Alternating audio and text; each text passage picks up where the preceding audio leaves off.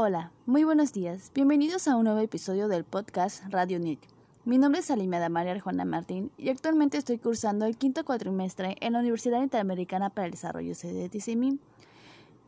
En esta ocasión hablaremos sobre el uso del podcast y videocast en la educación.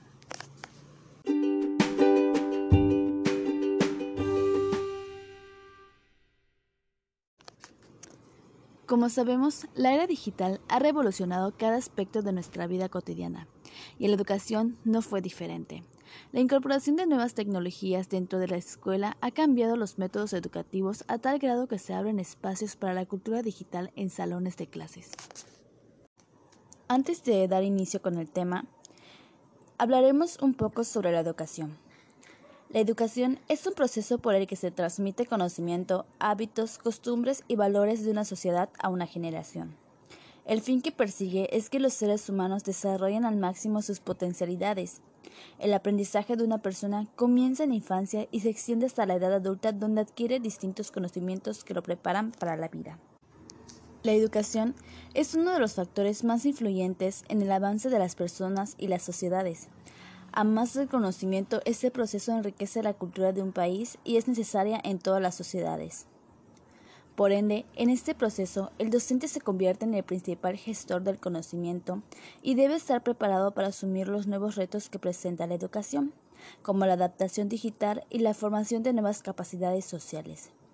La práctica educativa debe implicar un aprendizaje significativo que sea perdurable en el tiempo. Actualmente, la enseñanza debe repensar su enfoque y en que el profesor debe prepararse para inducir al estudiante a un conocimiento innovador, en base a nuevas estrategias y enfoques que se adapten a las características del estudiante. Es importante tener en cuenta que el profesor debe innovar su práctica para orientar al estudiante hacia los conocimientos de una forma dinámica y para lograrlo el profesor debe preguntarse cómo está planificando el currículo de clases y si trabaja por objetivos, competencias o destrezas, para fusionar la parte teórica y pedagógica y de esta forma lograr la motivación del joven por aprender. El compromiso del docente implica que éste investigue cómo mejorar su práctica educativa e introduzca cambios que atiendan las necesidades de los estudiantes como aprender, descubrir y crear. Para dar inicio con este episodio, debemos conocer que un podcast es un archivo multimedia distribuido en servicios digitales asociados generalmente con la profesión del periodismo o comunicación, pero por su valor, su uso ha trascendido a otras áreas como la educación. Actualmente, el docente que busca crear experiencias de aprendizaje dinámicas puede utilizar herramientas web gratuitas, tal como es el podcast, ya que este ayudará a incentivar a sus estudiantes a experimentar con diversos formatos.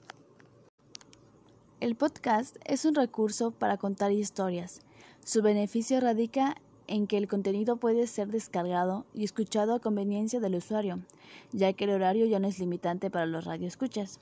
Es decir, que este te da una facilidad para poder escucharlo de nuevo cuando lo necesites. Esta modalidad se asemeja a la educación asincrónica, en la cual el estudiante puede cumplir con su proceso de aprendizaje a su propio ritmo, tomar la lección la cantidad de veces que sea necesario y en el lugar que desee, sin preocupación de que éste tenga un límite de tiempo.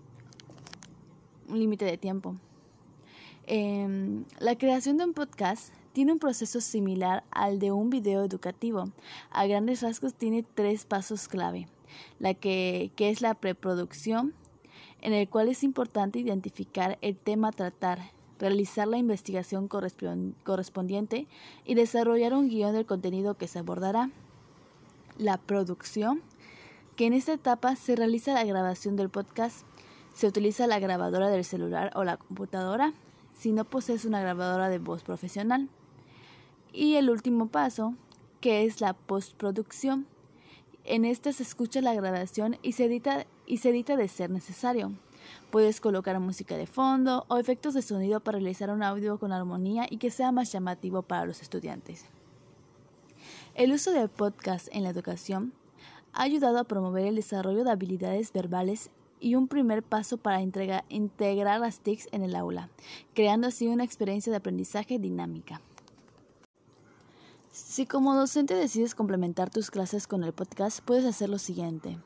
La primera idea es grabar instrucciones, ya que puedes utilizar el podcast como recurso para dar instrucciones de actividades o tareas con el objetivo que el audio tenga claridad suficiente para que el estudiante no tenga consultas futuras. La segunda idea es crear lecciones cortas, ya que tú como docente puedes crear tus propios podcasts relacionados a un tema en específico de clase y discutirlo en la clase luego de escucharlo. Al practicar el uso de podcasts en educación o en tus clases, será muy sencillo pedir a tus estudiantes que realicen los propios con una guía clara y objetivos específicos. También ayuda a motivar en primer lugar a que busquen por su cuenta un podcast con una temática que les interese y lo escuchen para entender cómo se realiza a nivel profesional. De igual manera, ayudará a que el estudiante desarrolle habilidades de expresión verbal, ya que tendrá que entender los conceptos para explicarlos claramente. De esta manera, el docente tiene la oportunidad de utilizar el podcast como una herramienta de evaluación indirecta.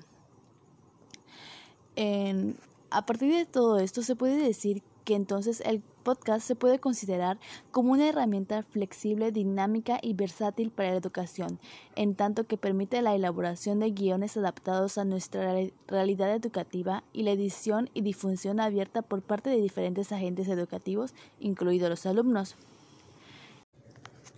Integrando el podcast en la enseñanza, los estudiantes podrán escuchar las lecciones sin tener que asistir presencialmente a clase, repetir tantas veces como quieran los contenidos más complejos o interesantes, acceder a conferencias o charlas de expertos de docentes de otras universidades. Por otro lado, la tarea de los docentes con esta herramienta es la de crear sus propios archivos con el contenido de su materia. En este proceso, tanto el docente como el alumno trabajan de manera bidireccional, ya que es el alumno que posteriormente podrá crear nuevos archivos de audio, dando su opinión, planteando cuestiones sobre el tema, aportando nuevas ideas. Por otro lado, el vídeocast es una aplicación multimedia cargada de información que desarrolla las potencialidades multimedia del podcasting y privilegiando el sentido de la vista, combinando el audio y la imagen móvil. El videocast como herramienta didáctica es el que se diseña, produce, experimenta y evalúa para ser insertado en un proceso concreto de enseñanza-aprendizaje de forma creativa y dinámica. Es decir, aquel cuyos contenidos sean propios de un currículum académico que posea una estructura de organización de la información que facilite su comprensión y dominio, y que se adapte en número de conceptos transmitidos, el vocabulario utilizado y complejidad de la información, a las características psicoevolutivas, culturales y educativas de sus receptores potenciales, todo ello inmerso dentro de un plan curricular específico. El videocast en educación puede ser utilizado de las siguientes formas. Como transmisor de información, ya que por medio de su uso se puede transmitir los contenidos que el estudiante debe dominar según el plan de estudio establecido en la institución educativa. Con este medio se puede disminuir el esfuerzo mental y como consecuencia de ello obtener mejores resultados en el proceso de aprendizaje. Esta información debe ser precisa, en un lenguaje apropiado al nivel del estudiante y no muy larga, pues se perdería su atención. Se puede señalar que el tiempo promedio general adecuado puede ser de 10 a 15 minutos para alumnos de primaria y de 20 a 25 minutos para estudiantes de secundaria y de nivel universitario, de acuerdo con las aportaciones de la psicología del procesamiento de la información y de la percepción, memoria y atención. El instrumento motivador. Para captar, mantener la atención y el interés de los estudiantes hacia los contenidos y actividades de la asignatura, también se dice que permite captar el interés de los estudiantes debido a que se basa en las tecnologías de la información muy utilizadas hoy en día desde cualquier lugar, con el cual se puede explotar su creatividad e innovación mediante los recursos que ofrece la web.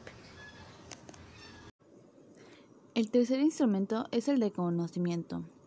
En este, el videocast puede ser un elemento de trabajo del grupo. En este caso, a través del videocast, se persigue que el alumno deje de ser solo un receptor de códigos verbo-icónicos para convertirse en emisor de mensajes didácticos. Por tanto, el videocast se contempla aquí como medio de obtención de información mediante la grabación de experiencias, situaciones y conductas.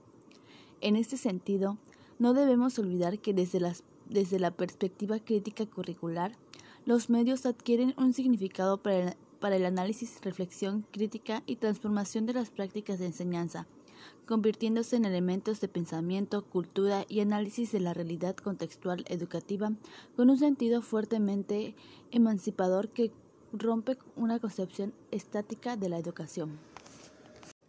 Como conclusión, debemos saber que las innovaciones didácticas basadas en la digitalidad son las mejores armas para fortalecer el trabajo como docente.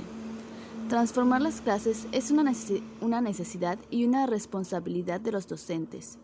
Aprender a integrar estrategias como el aprendizaje digital invertido con tecnologías del audio streaming en plataformas como Spotify resulta en un impulso a la docencia y un avance hacia una educación pertinente y de calidad. El aprendizaje digital apoyado en podcast o en videocast es hoy por hoy una opción de tecnología digital educativa que empodera al profesor de todos los niveles y lo profesionaliza de cada una nueva realidad de clases.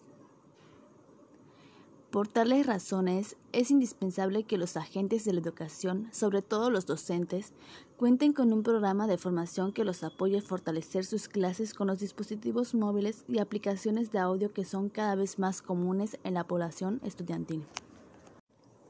Ahora que tenemos claro qué es un podcast, podemos generar ideas para incluirlo en un proceso de enseñanza-aprendizaje. El podcast puede complementar o reemplazar tus sesiones de clase, dependiendo del método de enseñanza que utilices y la facilidad de adaptación del grupo de estudiantes.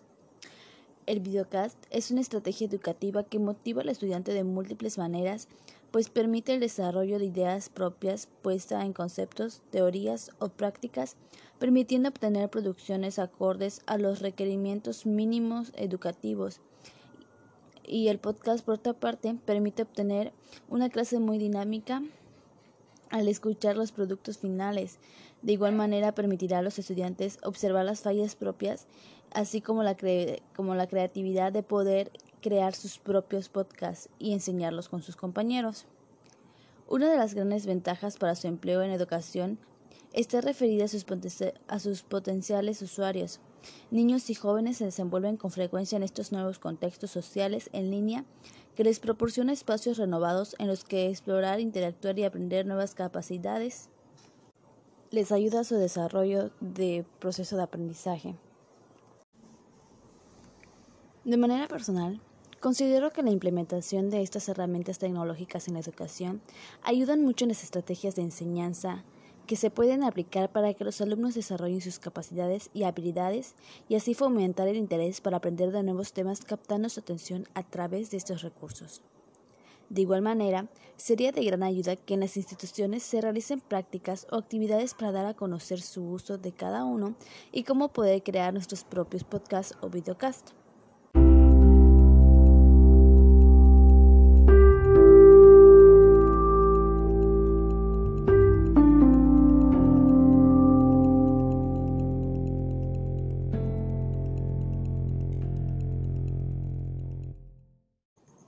Hemos llegado al final de este podcast. Espero les haya gustado y hayan comprendido sobre el uso del podcast y videocast en educación y la importancia que tiene este para poder fomentar el proceso de enseñanza. De igual manera, los espero en el próximo episodio. Gracias.